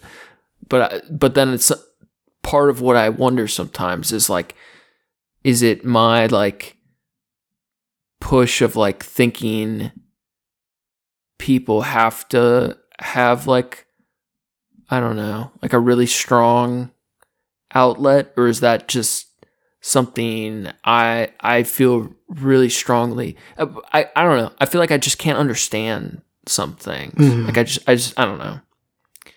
I'm probably an idiot. No, well, I was gonna say let me Turing test you. Let me turn the Turing test on you. Do it. I'll be the AI. Just for a minute here. So, do you feel like the way that you approach art, do you feel like you have trouble understanding why other people don't approach creative outlets in the same way that you do? Definitely. Like I understand why, but it doesn't make any sense to me. So, say you meet someone that has like no artistic outlets. Like we've both know people for sure that are like the things that they're into, the hobbies and the things that, emotionally take care of them is, shit like sports or, yeah, normie shit. Yeah. Even like, they watch movies or something. Yeah. They have a thing that they get an outlet from, but they're not creating a thing. Their own brand, their own vision, kind of, not even a brand. I guess that's not the right term, but like, they're adding nothing to the world. Like I feel like such an elitist. Like what they add to the world is human connections. Like they're ideally a person of value to other people, and that contributes to the world, right? Yeah. But I feel it sounds like so like edgelord elitist, but I feel like we have more than enough people. Like I feel like unless you're adding something like truly unique to the world, it's I'm not saying at all like I don't respect anyone who doesn't do XYZ, but I feel like the bar for me to think of them as a respectable person is a little higher. Because they're not offering me anything. It's very selfish, but they're not offering me anything by being a good person to their family and friends. Right. Like I want them to make cool shit that I can enjoy. You're right on the edge of like superhero villain or supervillain status, comic book shit of like, but what do you offer? If you're not offering something to the world, then you don't deserve to be here. You're not taking advantage. You're not using your existence to the fullest. At my most primal, that is how I feel. Yeah. Where like, I would be okay. Yeah. Torturing a bunch of people till they do something cool. Dance, clown, dance. For my amusement. It's like, but I just want to go back to my family and play in my fantasy football league. Like, make something cooler. What do you do? What do you make? I really feel that way. Like I don't even necessarily want to, but I get kind of bummed when people I know make some of the coolest shit ever or have that capability. Like I don't, even if it is just pure selfishness, it's like, fuck, I wanted to see that or feel that or like, yeah. There's a phrase, and I know you've heard it before, but it causes a reaction in people that have a set of what they think that it means. Okay. And I feel like it means more than one thing. Okay. So the phrase is, in the world there's two kinds of people. There's thinkers and doers. Doers and doobies. Yeah, doers, doobies, dudettes. So I think the idea that people generally associate that with is, there are the people that get shit done and the people that just think about doing it or they think about it and they're witnesses. They're biding their time or they're not in the grid of it. And that can be true. But I think there's also a way of looking at it where you're saying that, where you can say, okay, well, they're the doers and thinkers. The thinkers would be, the people that are, it's not that they're not doing shit, but they are, they're looking at it from the outside. They're thinking of a way to do it on an outside perspective or a different perspective. And the doers are the people are more like lemmings where, you're in the rat race. You're getting, you're just, doing shovel shit. Monkeys shoveling sand in the heat. You're like doing myself. Shit. Yeah, you're doing shit to get by, and there's, you're living. It's not that you're to say that they're not living a full and enriched life within that. But it's not to the thinker. That's a different perspective. You have a more grandiose view of the world, and that's so. I just watched this movie. Have you seen 31? It's a Rob Zombie movie. I really have put off watching it because it just looks so bad. And I love 1,000 Corpses. So yeah. I didn't see it. So how was it? It wasn't. It definitely felt like a vehicle to put his wife in another movie. Gotcha. Some fun moments. Yeah. It's definitely a Rob Zombie movie. The characters are outlandish and wild and, gory and crazy, but there's a quote at the very beginning, and the quote was it was like in text on the screen, and it's something along the lines of a sign of the beginning of understanding is the desire to die. Say that one more time. The sign of the beginning of understanding is the desire to die. So what I took that to mean was that when you start looking at the bigger picture of shit, like especially when you mature, when you grow outside the phase of like you're a kid and everything's fun and cool or whatever, when you're mature and whatever age that is, you start to see what's really going on around you. And a lot of that's like, you realize that no one really knows what they're doing. Everyone's faking it till they make it.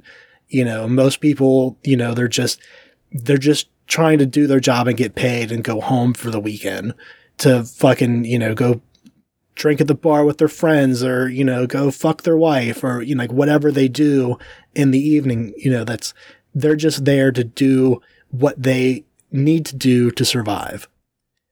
once you understand what's actually going on in the world, you know, on a personal level, that we're all just fucking weird mutated animals that are existing in a society that we created, and there's minimal things you can do about it. You realize, well, fuck this place. This sucks. This isn't the childlike wonder place that I grew up with or that I'm used to. Once you begin to understand, you have the desire of, well, then you realize there's the alternative option of, well, I could just fucking kill myself. I feel like there's a link in that where you have this grandiose feeling of, I want to affect a change, or not even a change. I want to affect people. I want to cause any kind of reaction in people. Impact. Yeah. Yeah. Something on the world where I'm not just, you know, clocking in, clocking out, and going home until I die. And then there's nothing in between there. What the thinker in that situation, what they're not understanding or they're not getting with is that the levels of happiness or the levels of enrichment within the lives of the doers in that point, I feel like the thinker's not identifying that. They're not seeing that as, they feel like they lived an enriched life. You know, the individuals, the doers, whatever. The thinker is looking beyond that and saying, well, what are you doing to affect a change? And it's like, you lived in your hometown your whole life and you didn't do anything. You didn't, you know, no one's going to remember you. No one's going to, you know who you are in just 2 generations, maybe only 1 generation from your family tree. No one's going to know who the fuck you are. And I feel like, do you agree that's maybe something that you feel? Definitely. Like, they're right. Like, what's the... what's the fucking point? Well, you're long forgotten and all that mattered was your relationship to a handful of people. Like, fuck that. Like, I'm sure that's where doctor doing cancer research thinks all artists are beeped. Like, thinks we're dumb as fuck too. Like, I don't know. That's where I would disagree, because I went the other way with that. That's I think a main part where you and I differ, because I find a lot of enrichment. I subscribe to the idea of, you know, when I stumbled upon atheism, and I really like the worldview that we're all just fucking dust. And you know, we're the example of a large experiment of where you take some moldy, or you take some wet bread and put it in the fridge, like, you're going to get mold. You know, you put it in an atmosphere or whatever, like, you're going to get this growth that just comes, and it exists for a while and, you know, evolves a little bit and gets real gross colored until somebody throws it out. Yeah, from dust we came, and yeah, you know, we're just here until we all die, and then none of it's, you know, on a cosmic level, everything's meaningless anyways. Dude, I hate that. So, I hate that so much. I know you do, but what I'm saying is, like, that's why I find so much beauty and the comfort in the small interactions and the, you know, touch of the people closest to you, and, you know, anyone that isn't affected by you, well, then they got left out, and they should feel left out for that. But, you know, the people that you do interact with, like, you know, that's I feel like if you look at it from a perspective of, what's the new shit that's going around, you know, your main character vibes, you know, like, you are the main character, and because you're never going to live other people's perspectives. You know, I know we talked about that with AR, you know, or VR for a minute, but you're never going to experience, or that's why it was your drug thing, right? You take a drug and you experience someone else's memories and emotion, you know, but the idea of, you know, it's it's fucking your life, and you know, you make it how you want to, and maybe you do go skydiving in your time or something. But then even still, you're not affecting a fucking change. You know, you're living what you want to do. And if what you want to do is giving you satisfaction, then fuck everybody else and fuck what their reaction is to what you're doing.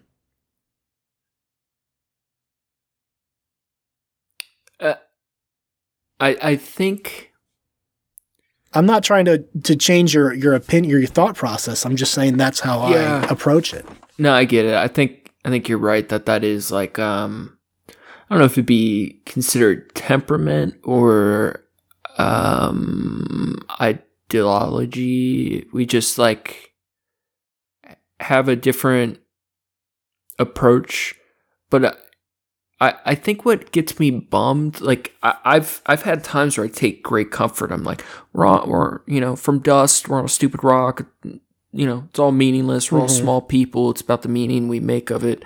But it feels like it's destined for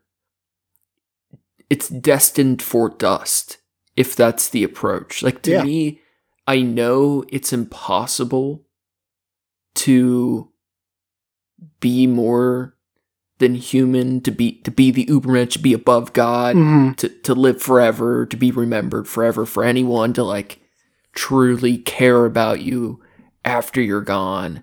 But I still feel like I have to like carve my name into something, or I can't accept the dust. And I feel like when I was a teenager, it would have been like, that means I can do something destined for greatness, or I can be a book in the library of Alexandria. Like I can leave something that will be forever. I don't expect that anymore, but I still feel compelled to that if I fully give up on being more than I know I can, then it's like, well, why not check out now? Like I feel like I want more people to feel that way, in a way. And that's where you're hurting yourself. Because that's why I don't sleep. You're getting anxiety over. I don't feel anxious. Well, maybe not anxiety is the right word. You're concerning yourself with the way that other people live their lives. I don't feel too caught up on it but I do ideally wish, like I don't feel like a daily struggle of like, or even typically general concern about what most people are doing, but I wish things were different, for sure. That's fair. It's absolutely fair. I want us to all be desperate feral cats trying to scratch up out of the cannon that is going to fire us into the nothingness and dust in space. I think I look at like the immortality of it, like it's so not a concern to me. I mean, because I look at, I think lack of ego. You have a lack of ego, which is generally like a very noble thing. I mean, I don't know. I guess I'm confusing ego and pride. I was going to say I take a ton of like my pride in myself and like what I can do. But I guess the humbling point is that it's for me. You know, it's not. That's the good type of pride and lack of ego. It's well, that's good to know. The idea of, I don't know. I feel like there's definitely ways.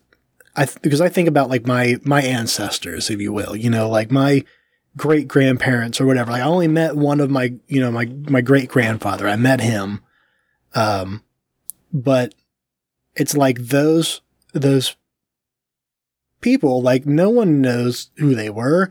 And like my grandfather on my mother's side, like he was him and all of his brothers were like, you know, fought World War II and shit. Like they, you know, cool good stories and whatever that come from it, and like they were in the newspaper for a thing, and then that was, you know, it. But those, like, they're not going to be remembered by, and like no one, if I say, you know, go to every person alive on the planet, you know, I'm sure I'll find some common relatives, I guess, but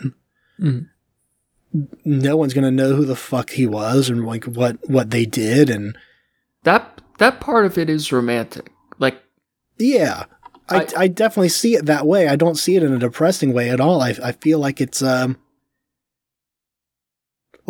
that I have from, you know, the romantic side of it. It's something that I know and I have, you know, but that's about where it ends. And even like my great grandparents is like what I know about them. They came here from Italy, you know, on my mom's side. And then like, you know, on my dad's side, they were here, you know, whatever.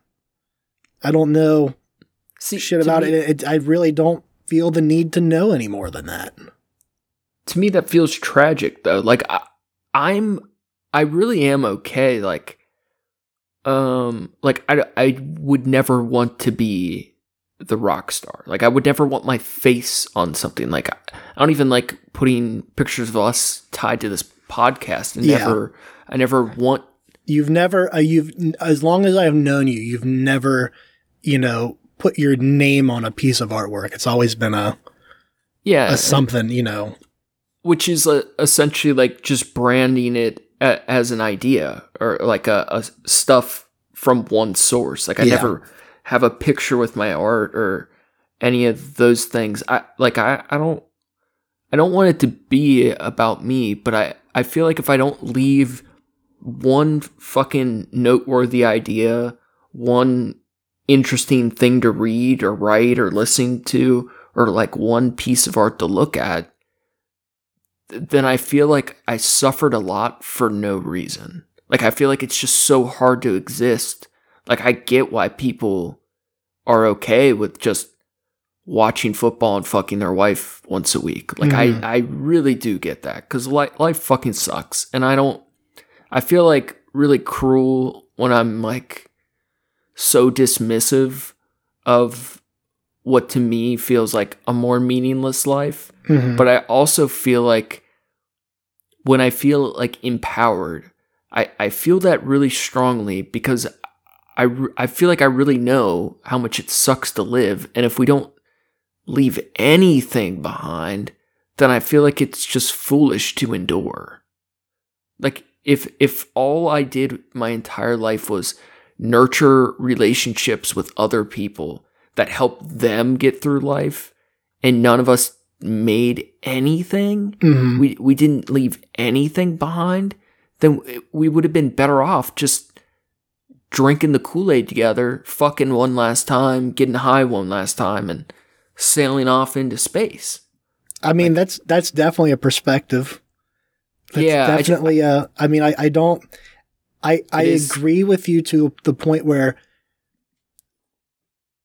I feel like the main difference is the meaning of life, I guess. Go ahead. Sorry. I feel like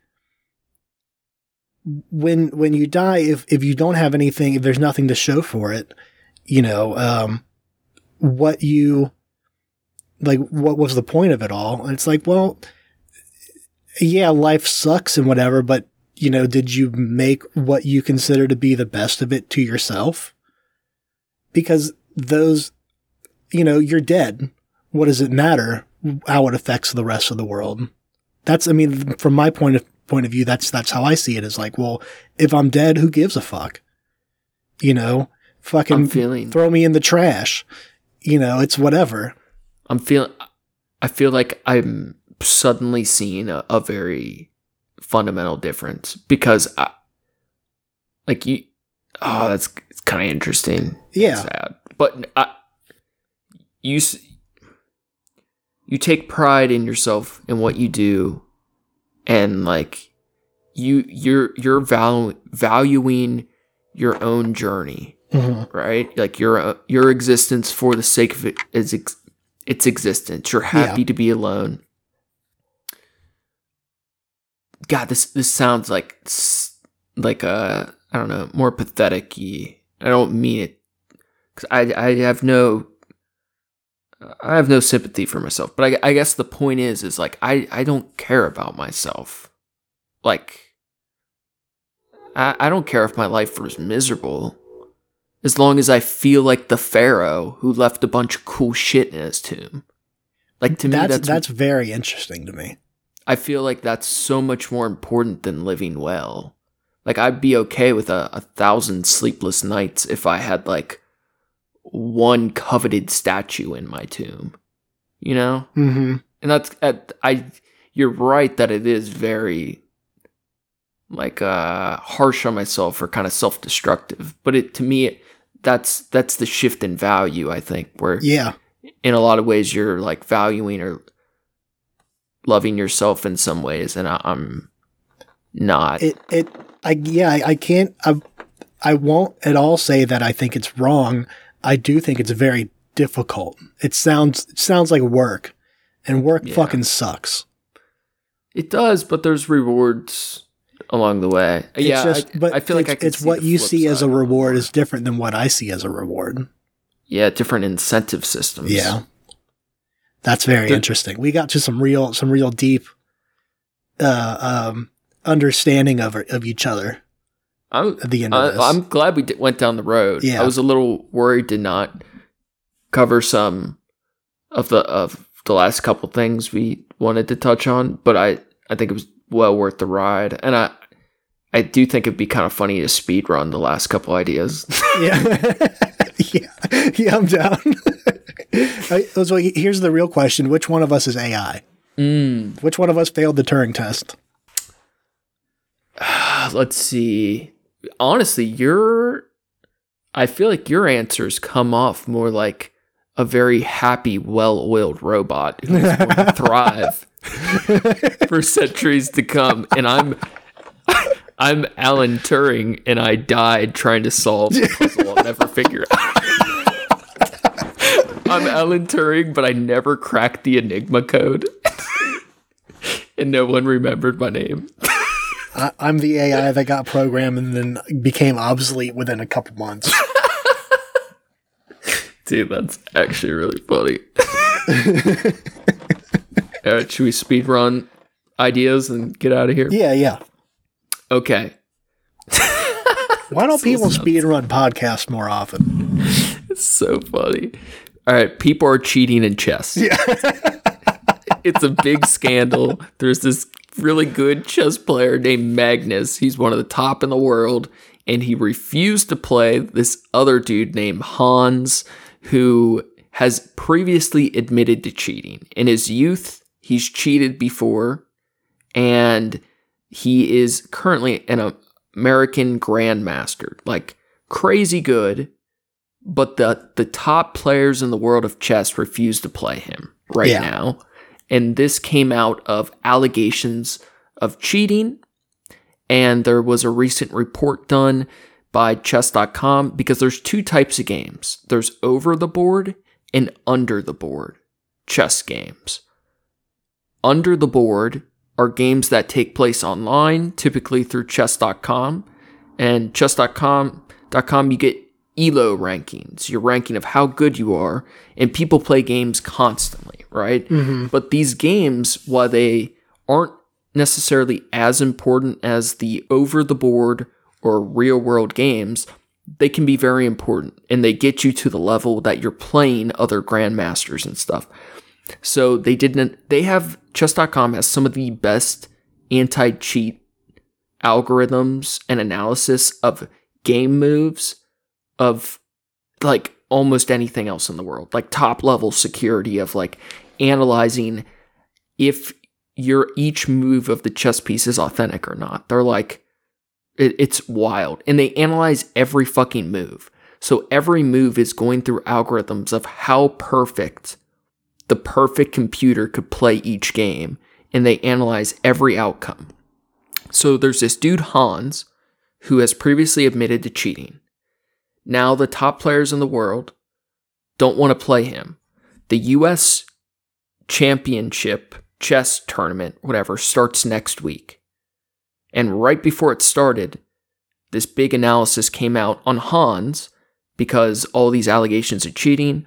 Harvard and other top data scientists from all over the world are analyzing every single move of all of his games because he played really good as a younger man, and then all of a sudden he played at the top level. He had the most explosive rise to ever happen in the history of chess. Some of his games were above 90% perfect, which is unheard of, and a real suspicion has aroused. Now, the world of chess, I figure any controversy is a good thing for the chess world because it's got a ton of eyes on the sport going into these championships. Yeah. And these math nerds need all the help they can get. But there is a problem because it is very common for people to cheat on the under the board or online games. And this report just came out analyzing all of Hans' games, and it's estimated that he cheated in well over 100 games. That is the official analysis. They can't say for certain, but it is very, very, very likely he cheated in over 100 of his ranked online games with some of the best chess players in the world. So he's fucking up the chess game, right? Winning all these online games. But there is a question on if he has been cheating in these like world championship level games in person. And they have yet to officially declare, but Magnus, this top player, felt that in their last match against each other, he was obviously cheating in person. Yeah. Now, this was important to me, and I want to say this. Like, if they had played before, he had beaten him before. This other grandmaster, he's played many games, he's lost to many people because, that you can't win them all. He's like been beaten by the really young kid. He's like I don't think he's like 10 years old or whatever. He's lost a bunch. So it's not like, oh, he got butthurt because he lost. It was he lost in the guy played effortlessly. Yeah. That's what even like the crowd was saying. And he can't explain his moves after the matches. There's like all these weird elements to it. So part of this controversy, this is the interesting part, because I had asked you before we been recording if you knew how they are accusing him of cheating. Right. I don't know. So on the internet stuff, that's easy. But in the real world, there's been tons of people throughout the years that have tried watches, mini headsets, all those things. And in many ways, the chess world is hip to that. They'll do some basic inspections before. Yeah. You definitely can't take your phone in there or anything like that. There has been a problem, people using their phones in the bathrooms, like stash phones during breaks, because some of these games will go long. But generally, all that stuff is locked the fuck down now. You can't wear a watch or anything around your wrists. They check you for earpieces, all that shit. But the theory that really sparked this public outcry that he is a cheater is from a Reddit post. Now, this could be an exaggeration, but supposedly someone made a Reddit post accusing Hans of cheating, and they said that he is doing it with a remote control butt plug. Now, whoa. The theory is there's programs now, all these algorithms that will tell you which move is as close to 100% perfect as possible. So the theory is that he has a butt plug that is remote controlled that vibrates. And as he's playing his games, someone else is running all the pieces through simulations and buzzing him in a code to help inform his moves. Now, the problem with this is, unless they do full body cavity searches, it would be near impossible to catch someone in the act. Jesus fuck. And now, so there's no definitive truth to this, right? This is just a random Reddit post, but it got a ton of momentum, and that supposedly is in turn what sparked this whole controversy, right? To more and more people looking into his cheating. And now all of these young people are they're inspired. People are making these devices and selling them like dude, everyone is like hyped up on chess right now and trying to build the best butt plug to cheat with. It is so fucking funny, man. Dude, how crazy is that? Oh, goddamn. Sometimes I really hate this planet, but sometimes I really love it. Yeah, I mean, it seems like he definitely cheats online or has cheated online before. It's hard to say if he has in person or not, but this theory, and the guy Magnus he's playing has publicly accused him of cheating and refused to play him.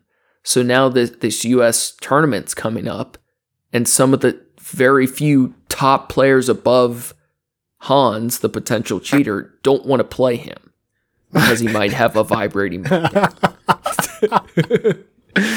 So wild. You know, there's two sides of this, the way I react to this.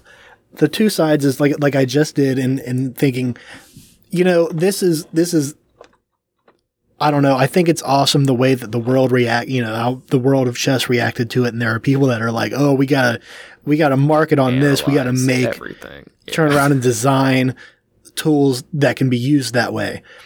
Then the other side of the coin is if these people that can jump on something this quickly and dedicate time and effort and money to put their time and resources toward like actual problems, like how that could affect a change. Like how, could we better solve butt plugs? Could we solve the trash problem if we took that butt plug energy and put it towards something better? Could we solve, world crises if we put energy into it? Maybe. But, these are our priorities. And it's really interesting. So I'll actually speed run these last couple things. So there's been other cheating this week outside of just chess. I know about one of them. The poker one? No, the fish one. Okay. Yeah, the fish one, a bunch of dudes have been stuffing lead weights in their fish, which is, in one dude's catches, they found 8 pounds of lead. Yeah. Shot and Jesus weight. fuck. It's wild. That was in Ohio, too. Do you see the videos of the crowds getting real pissed? That looked like a sketchy situation. Yeah. Cheating in a fishing competition in Ohio. So I love the dichotomy between the reactions of the participants involved, where like the chess world is like, people are mad, but they're like, I just won't play him again. Yeah. It's like a silent, like I'm silent pissed. The fishing community, they're like ready to fucking kill this guy. Yeah, they are ready to lynch these motherfuckers. Dude, it really was like that. That was the vibe. Yeah, and the guy's just standing there, and they're all like crowding around him, like, dude, yeah, like there had to be a moment in his head where he thought that he was gonna die. If not right then, someone's gonna fucking bomb his house that night or some shit. There's big prize money in those fishing tournaments too. It's like it's some serious shit.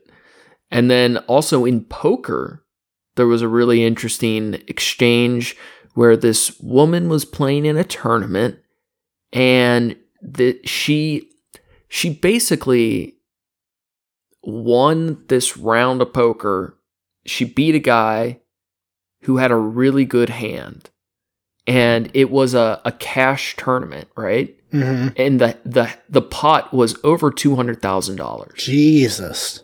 And she decided not to fold on a hand that was garbage. Like, she had for professional poker players, she had no business staying in that round. And this guy had a really decent hand, and lost.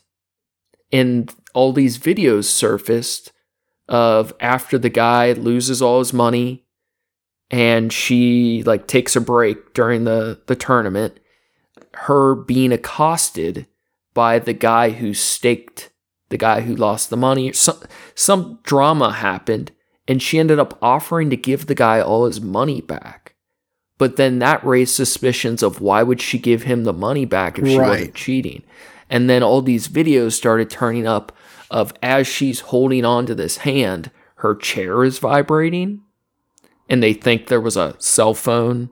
Or a butt plug. Yeah, some sort of vibrating device telling her to hold on, like she had a chance or whatever. But she could have just been bouncing her leg. Yeah. She could have just been bouncing her leg. Like, there's no definitive proof at all. There very well may have had something happened, but there's no information about it yet. Like, there just isn't enough data to say anything definitively, but people are taking sides hardcore, whether she's innocent or guilty in their minds. People are like real fucking pissed about it. Some real high stakes. Is this dress gold and white or blue and black?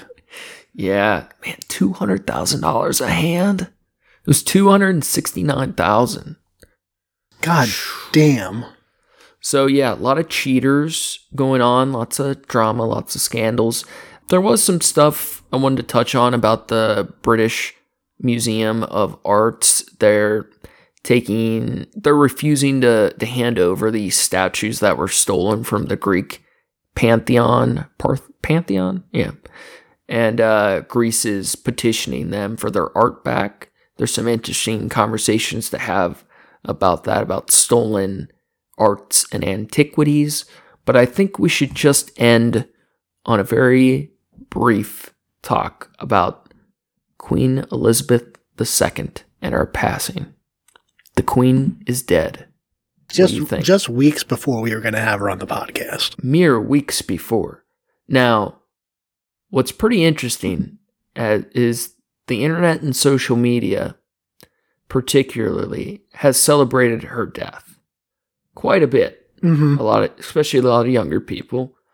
But meanwhile, she died peacefully in her Scottish estate, and Britain and people across Europe are mourning her death, waiting in line, and the lines were as long as 2 miles at some parts. They're waiting 20 hours in line. Yeah. Just to pay respects to her stupid fucking coffin. And there's a real interesting conversation on whether it's acceptable or not for people to be critical of her death or to celebrate her passing. Celebrating your is weird, but I think it's fair to not give a fuck for sure. It's definitely... Apathy is acceptable to you, but not joyous. I think celebrating someone's death. Yeah, I think that part's weird. Not weird. That's not the right word. It's overly impolite. Normal. I think it's just that the fact that it's normal is weird.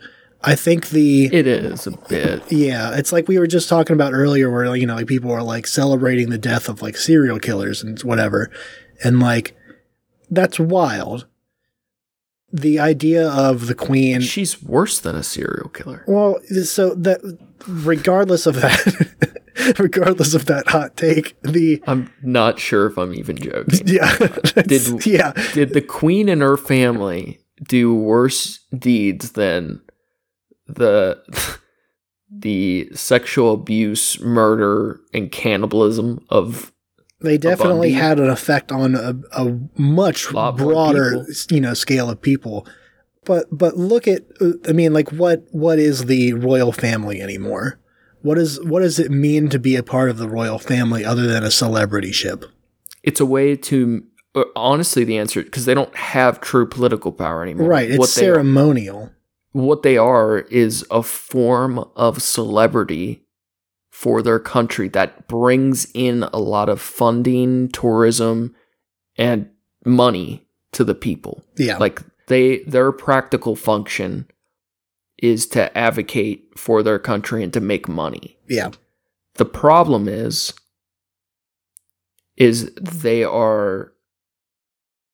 they may make their people and country more money than they take. That would be my guess. But they are still the ultimate symbol of tyranny, oppression, and greed. Right. To me, I think that makes it commendable to celebrate her death. But I don't think it's like a kind thing to do. But I think Right. on an idea level, fuck that bitch. Yeah. No, yeah, no. I mean, that's how I feel too. Is like when I first saw. I mean, we sent each other memes about it, but just days after we put out, or just a day after we put out that Russian roulette podcast, the Queen's Dead. I don't. Like I said, I feel like I don't give a shit enough to really care one way or another. I will say, I think it's far stranger that people are, waiting in line to pay their respects and all this shit. Like, oh my goodness. Yeah. I find it more understandable if they were like, oh, this is a good thing I can post on, I have the day off today and tomorrow, like, I'm gonna, post this on my Instagram and like, my Truth social networking. Yeah, whatever. They find their way of making it about them. I find that much more real than they felt such a strong attachment to this old bitch and their dynasty. The thing is I feel like even more than her, like, right? Like, we're mocking her death. And her inbred corgis. Yeah, but even more than that, shouldn't we be condemning her successors? Shouldn't we be attacking the family? She's already dead. She's no longer a threat. We should be attacking the family while they're vulnerable. I mean, more than anything, right? They're also still not a threat, though.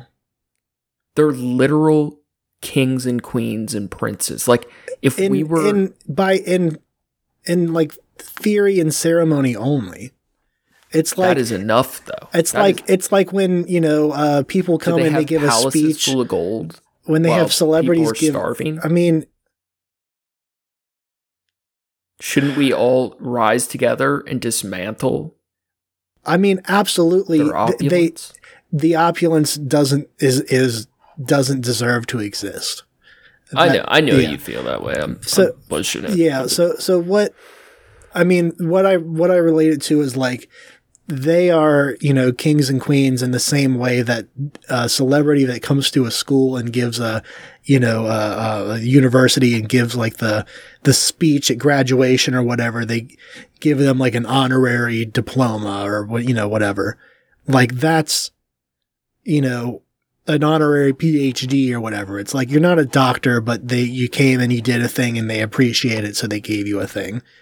And like, that's, I don't know, in the way that, yes, they have wealth that could be distributed in places where it's more, useful. Yes, that's absolutely a thing. That being said, I don't know. I just, the whole, I've spent my life being so detached and not giving a fuck about it. It's just so symbolic. Like, I think it's really goofy that, like, pundits or politicians or whatever be surprised. Like, kings and queens are the actual symbol of tyranny. Yeah. Like, they represent oppression and theft and genocide and all kinds of things that people who don't have things will covet or be angry against. Like, it just seems like we've moved into an age of no longer accepting it to be acceptable for people to have a birthright to be better than us, right? Like, that's what democracy, social, whatever. Like, we've decided as modern countries, this is no longer okay for people to be born a level higher than us, for them to be closer to God than us, right? That they deserve to have the things we work for. And I know, while they don't have that level of control or power or the same level of greed, they still represent that. And I feel like even if it's just ideologically, like, we should be stripping all of those things from them. So here's where, so from what I understand, like, aside from being like delegates and representatives of the country, what do they do? So, like, representative for, like, what are they? Social issues. Like, that's what. No, I mean, so, like, like what do they do to, like, create income for the family, I guess is what I'm getting at. So, like, what is it, like a military involvement that they, if you're going to be the prince, then you have to be involved with, in some way or another? Like, I don't know these things. I literally don't know. Their spokespersonness, their attraction of wealth, their relationships to other countries create funding for things, like, not for themselves, but like Princess Diana, like, she raised awareness and money for tons of different social issues. Like, at their best, that's what they're doing. They're advocating for their people. They're raising money for good things or attention. At their worst, they're covering sexual abuse scandals and day drinking all day. Like, so what the point I'm getting at is, where does the money that they bring in, where does it come from?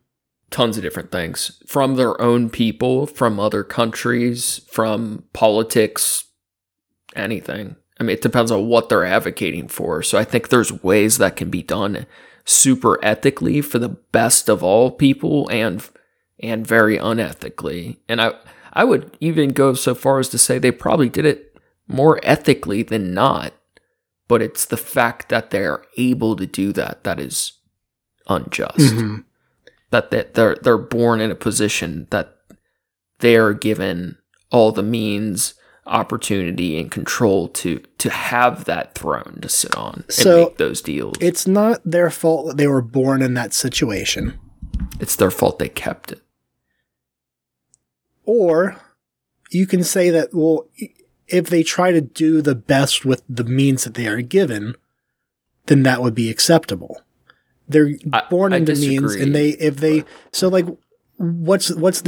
do you do then? So, like, you're a kid and you're raised around this, and that's just the fucking way shit is, because you're a kid and you don't know any better, and you're raised this way through your life. And if you're given the means and the opportunity to do something honest and good with it,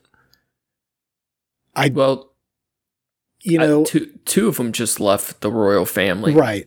Less than genuine ethical reasons. There was other, parts at play, right? But they still stepped away. But it's like, we've said it all the time about people who are born into a church. Like, it's not their fault, but at some point it is.